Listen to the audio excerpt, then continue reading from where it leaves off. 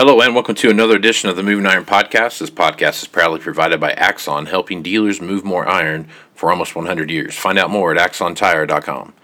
Axon was started almost 100 years ago out of a passion for keeping agriculture moving. It's that same passion that drives them today. With a vision for a better experience for both farmer and dealer, they set out to create a better way to move more iron. When you partner with Axon, you get immediate access to a full range of products and solutions designed to meet the complex needs of today's grower. Axon carries all major brands and sizes of tires, wheels, and tracks. From custom colors and sizes to fully customized wheels, you can have the solution for virtually any problem today's farmer is trying to solve. To find more or become an Axon dealer, please visit axontire.com. Moving iron in the 21st century. Hard-working people working hard for you and me. Moving iron, time and time again. Through the years you'll find us here. Moving iron. Hello and welcome to Moving Iron Podcast Markets with Shawn Hackett. This edition of the Moving Iron Podcast is brought to you by Axon Tire, helping dealers move more iron for the past 100 years. For more information, go to axontire.com. Also, Tractor Zoom delivering insights. That's where you're going to find Tractor Zoom's Iron Comps. Great place to go see what's going on in the marketplace. They have about 500 different auction houses that report what they see happening out there in individual auctions. So 500 different data points out there to track what's going on. So if you're interested in following what's going on there and really track and see those trend lines develop, go to tractorzoom.com, go over to Iron Comps, and if you decide to use that, you get a discount if you use moving iron at checkout. So like normal, I have Shawn Hackett on here to come on and talk to me about what's going on in the marketplace. And Shawn, looks like we're in the cycle of lose a dollar, gain a dollar, lose a dollar, gain a dollar every week. And this week is no different. We lost a dollar last week, so we're going to gain it all back this week. So I guess what's your reaction overall so far this week in the trade? Looks like we're definitely developed that weather market is here to stay. Well, it is, and we talked about how this warmer, drier pattern for the back half of July, we've been talking about this for months, was going to occur, and it would probably lead to a final surge. We've been calling a blow-off top. Hasn't happened quite. It's happened in, let's say, canola. It's starting to happen in oats. It might be happening in Minneapolis wheat, but it hasn't happened in corn and beans yet. But we had this idea that we would have this final surge into the end of July before we felt the drought cycle would break in August. And the weather pattern is looking pretty much on target. The heat dome is moving more easterly, getting it over Iowa again, maybe western Illinois. The dry weather is going to recede to the southeast some. And so the market's starting to now view the glass as half empty. Last week it was half full. And, that's, as you said, that's kind of the market's been oscillating between, it's so good over here, but it's really, and it's having a hard time discerning what does all that mean. Then the USDA kicked the can down the road, as they always do in July, and said, we're not going to make any decisions right now. We'll worry about that in August. So that doesn't help clear anything up. Yeah. So we still hold to the idea, and by the way, I have no idea when the USDA will get around to saying it. We never know when they're going to come to the truth, but we still believe when it's all said and done, this weather pattern, how we think it's going to finish out, we still think corn yields, as an example, we still believe it's going to be in this low 170 area for the national average. 172, kind of like last year, a good crop, but a little short. Ultimately, the USDA will come to that conclusion, and when we run the various numbers of what demand could look like, we're going to sit around 1 billion to 1.2 billion, which is where we are right now. So we think ultimately corn's going to end up in the same place it currently is. Now, maybe is it going to take until January for the USDA to let us know this? It's possible. I think they'll get to the answer sooner, but. So what does that mean? That means that what's probably going to happen is that we're going to have this typical nosedive in August when weather improves, harvest pressure. I haven't sold. I got to get out, and that we're going to get that. We have to get that trade out of the way, and then we're setting up for a really, really interesting buying opportunity late summer, early fall as the market comes to rationalization, like they did last year. Oh my gosh, this crop is a little short, and I think that's the pathway. One more surge here. Producers start selling, get yourself well sold that you need to. And then the livestock producer get ready for a good feed buying opportunity late summer, early fall. And then we get into the winter time and all the stuff we'll be talking about on your show, at your conference, that what's coming that's going to lead to we think a pretty wild, pretty wild weather scenario as we move into the spring, summer of next year. So while volatility can be frustrating, it also allows for opportunities to do something smart. Mm-hmm. And so I think both sides are going to get to do something smart. The producer's going to get a chance to sell something here, and the livestock producers can get a chance to buy something here down the road just a bit. So we're looking forward to making those recommendations as they come along. So let's talk about North and South Dakota for a while. They've made the news here. We've heard plenty of people talk about what's going on up there, and even into western Minnesota and northwest Iowa. As you start taking a look at how dry that is up there, and roughly 40% of the corn crop gets produced up there. Is that right? Between those four areas? North, South Dakota, Minnesota, something like that? I think it might be the acreage. Okay. Acreage, all right. So I don't think it's 40% of production, but I think 40% of the acres. But of course, they don't produce the kind of yield they do. The way I think it works, if I recall, I think if you take Nebraska, Iowa, Illinois, and Indiana, I believe they represent 70% of the corn production. Yeah, I think that's correct. And I believe the Dakotas represent, like that 20 to 30%. And then of course there's outliers in the South and stuff. Right. But the acreage is, I think you're correct about the acreage. Yep. So when the USDA is talking about the acreage, most of those acres that were added, were all in the areas that are just completely burning. Who knows? It could be a zero in some of those areas. Yep. Okay, so now you start looking at those areas and the amount of drought, especially in the Dakotas. They've had about a year-long drought now, it feels like, and it's gotten significantly worse over time. And you start looking what's going on there, not more importantly with what's going on with the corn and bean portions of the market. But the other thing that's kind of being pushed to the back burner here a little bit is the spring wheat and the winter wheat that's up there right now. That's either didn't come up or it's struggling right now, and those different things. So as you look at the wheat market, based on what's to go left in Nebraska, we just started kind of cutting in my area. So Nebraska, North and South Dakota, as you take a look at those areas and on the wheat run, what are your thoughts there and how that's going to affect the overall wheat market? Overall, the wheat complex is, especially the winter wheat's on a different cycle because we harvest, and so we're beyond the harvest pressure. We're moving to the post-harvest period where we tend to see prices improve. We've accepted whatever the crop is or it isn't.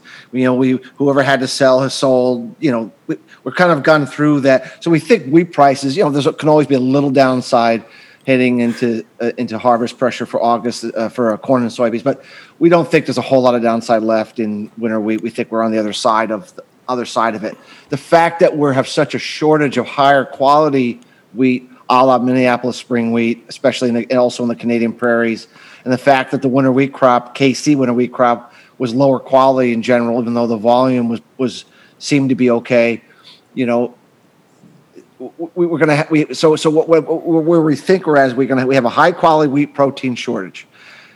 At the same time, if we're correct about corn, we're not going to have a whole lot of corn again, which means feed wheat, lower quality feed wheat, is going to be in very high demand, and it's going to be wanted. It's going to be needed.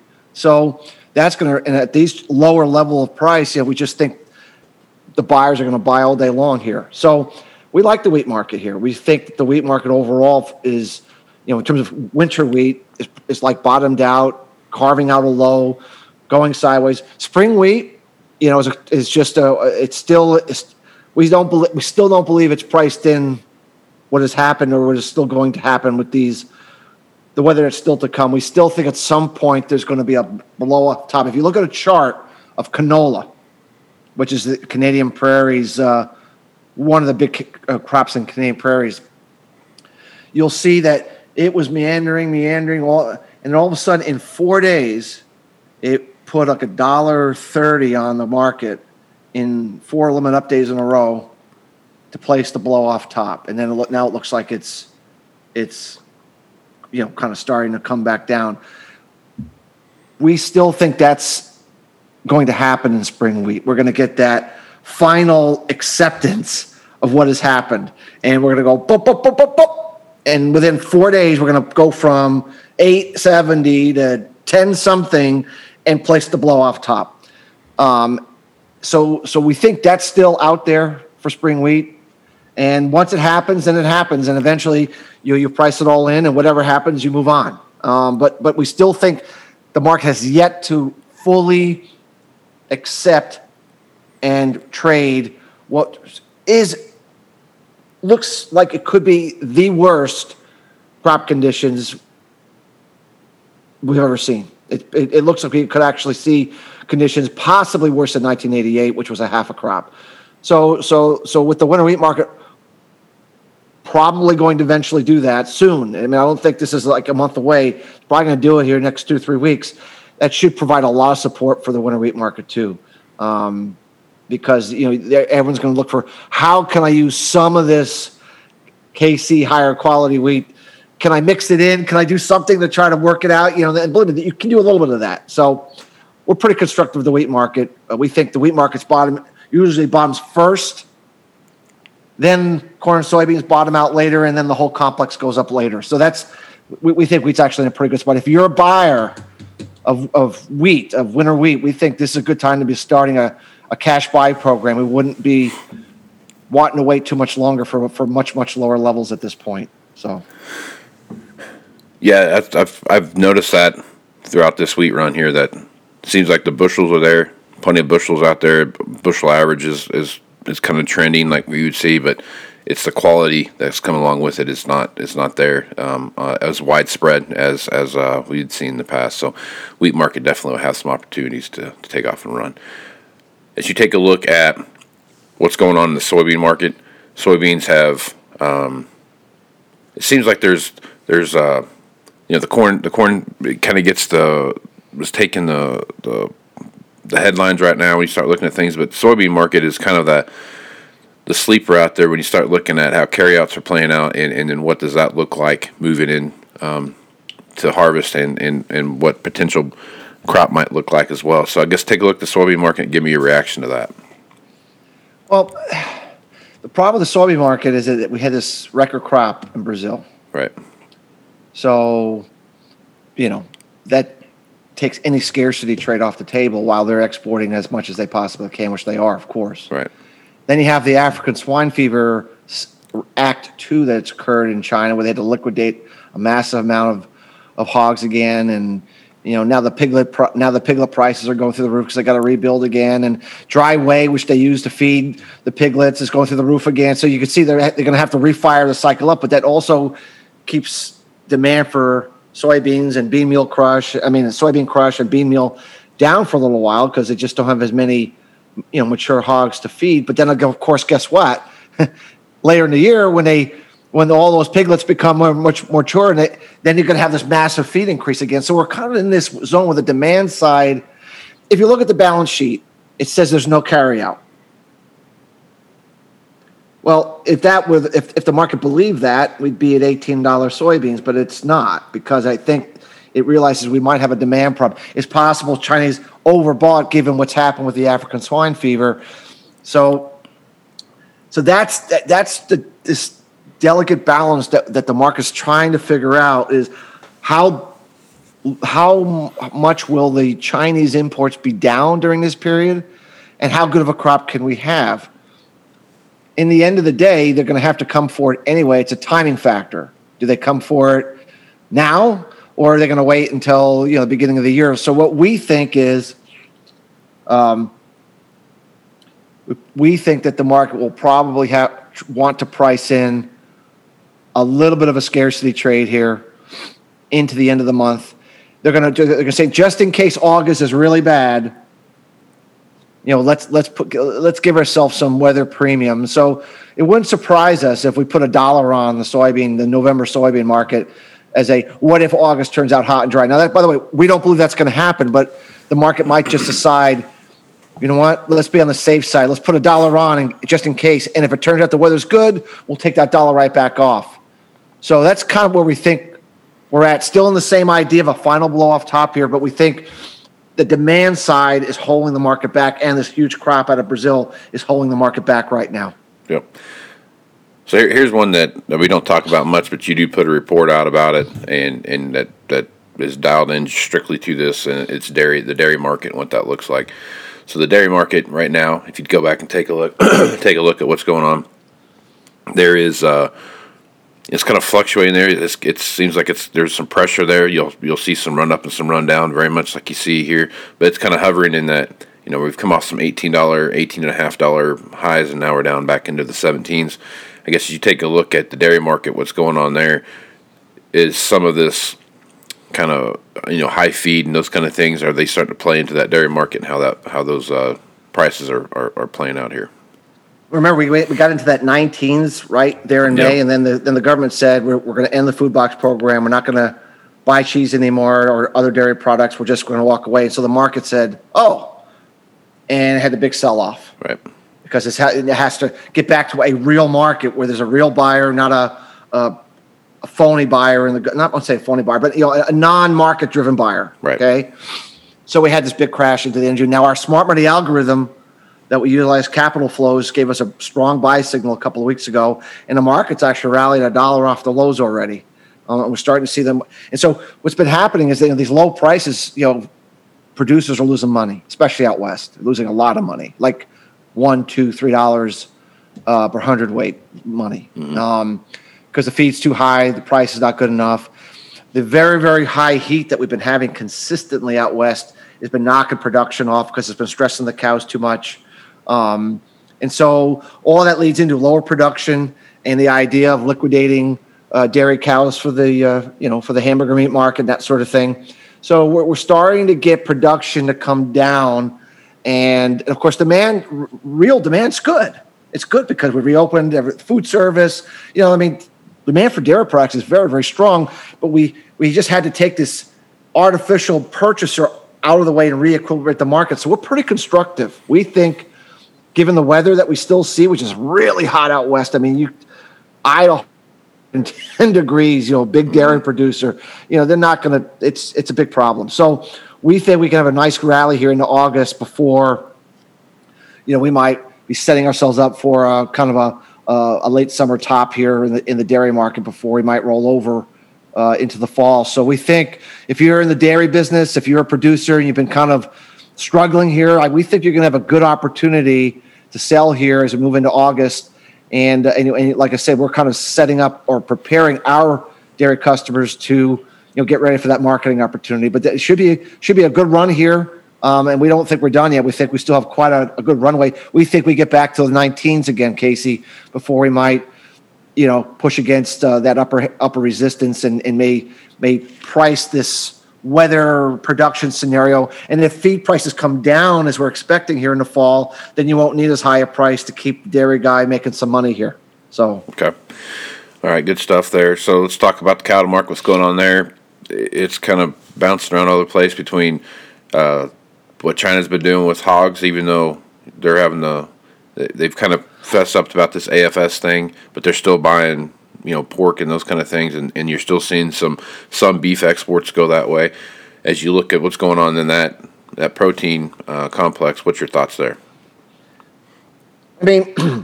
What's interesting is that once ASF hit in China, it forced consumers there to eat more chicken, to eat more beef, to eat more fish. And quite frankly, they said, we kind of like this. Right. They're never going back to eating as much pork as they did before. They will never go back as a per capita basis to eating as much pork as they did before. Permanent demand loss, permanent demand gain. Mm-hmm. So they've never gotten their hands around the beef shortage there. That continues to rage on, and that's not going to go away. But the domestic market, because we've been dealing with this throughput problem where we can't bring animals through the packing houses at the rate we want, it kind of takes the export market off the table as a driver, because you could double exports, but if you can't bring any more animals through, then all it does is it increases the beef price maybe, but it doesn't. You can't. It's like it's a cap. So the demand for beef is fantastic. It has been fantastic. It continues to be. In fact, we're not satisfying demand because we're not bringing the animals through. So one of two things have to happen. Either the packing houses got to get the capacity up. We keep hearing they're not going to do that much. They're going to just keep it the way it is. The JBS conference call we were on not too long ago when they did their earnings conference call, they have just no interest in doing too much. Just going to keep it the way it is. So what that means is in order to get either they just have to run these plants more efficiently, which they will, or we got to get the supply down. We got to get the animals down. We got to get the weights down. And when you look at the cattle on feed report, when you look at the weights, and when you look at what's going on with the drought out west, fertility cycle, what we think is going to happen with the winter, extremely cold, extremely long, very, very, tons of snow, blizzard conditions. All this says is that when we get to the spring and summer of 22, though the animal populations are going to be way down. Way down. Beef production is going to be way down. And what that means is, regardless of the packing house's current capacity, there's not going to be enough animals, and they're going to start bidding them up to bring them through because the demand is going to still be very, very strong. So it sets up a really exciting price opportunity situation to the upside later this year into the spring and the summer. In fact, we think it's possible, we could be making all-time new highs on cattle price when we get to the summer of next year. Like we could take out the highs of 2014. We think we could be setting up in a wild situation, which is not uncommon. It's not uncommon for that to happen when you have a big surge in feed prices, to have that start to happen, a little bit down the road. So for those producers who are struggling and have been struggling, we don't think there's a lot of downside here in cattle. We think the market can grind higher in the near term, but keep an eye on those deferred prices. Keep your powder dry. Let those. We wouldn't do a whole lot of forward marketing, I guess is what I'm getting at. We were pretty excited that if you can get through this patch, Casey, you're going to be doing really, really, really well in 2022. 2022 will be the year of the cattle producer, and it hasn't been that for a long time. So we're excited about that, and we're just trying to make sure our customers can get through and survive and get to that point. Just like the dairy people, a year ago if you could just get through, the better times are coming, and of course they did. We see the same thing happening for cattle. We're pretty excited about it. Right on. Okay. Yeah, it's been a tough run for the cattle guy for the last couple of years here. So we'll keep that in mind. We'll keep watching that as that moves forward. All right. Last but not least, the one thing that I've been hearing more about on the financial shows, and talking about the CPI report came out, whatever it was, Tuesday this week or Wednesday of this week. CPI report came out, and obviously they're looking at inflation, those kind of things. But I've heard more about $100 oil in the last 7 days than I've heard about in the last 7 years. So I guess as you take a look at that oil market, what are your thoughts about the potential for oil to really take off and run up to that $100, and how much inflationary influence do you see there? Well, first of all, just remember that inflation's relative to what it was a year ago. Right. So a year ago we had exactly a complete collapse in price. Right. So it's really a distorted view. What's the true price versus what it was prior to that? It's not setting 13-year highs. I mean, I'm not saying there's not some price increases, not some inflation in the system. Of course there is, but it's not. 6 months from now, it's going to be very, very, much. We're going to keep going lower, because we're going to be comparing, prices to, as prices start to rebound. We're going to be comparing it to a higher level.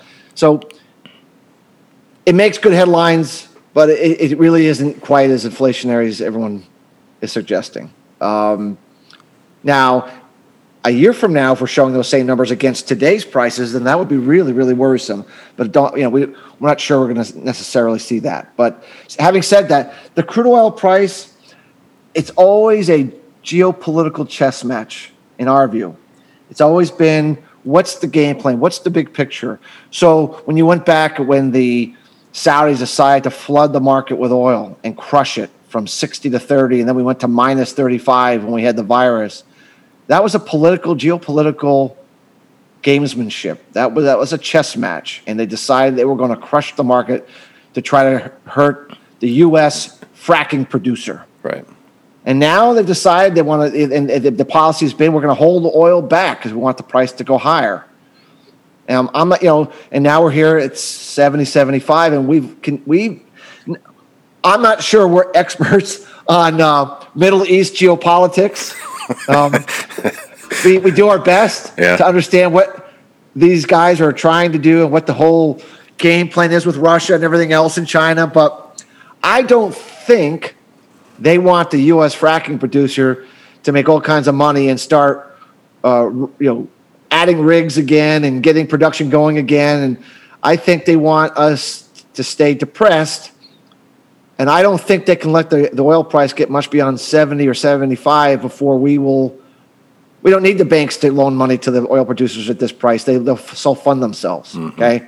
So if I'm correct about that, then there's a cap here. I think we're capped at 75. I think they will say whatever they have to say, produce whatever they have to produce to keep the price capped at 75 or less. I'm not saying they want 30, but I don't think they want it over 75. So I given that I'm correct about that assessment, I think the upside in crude oil for right now, I don't think is very good because I think they have tons of spare capacity.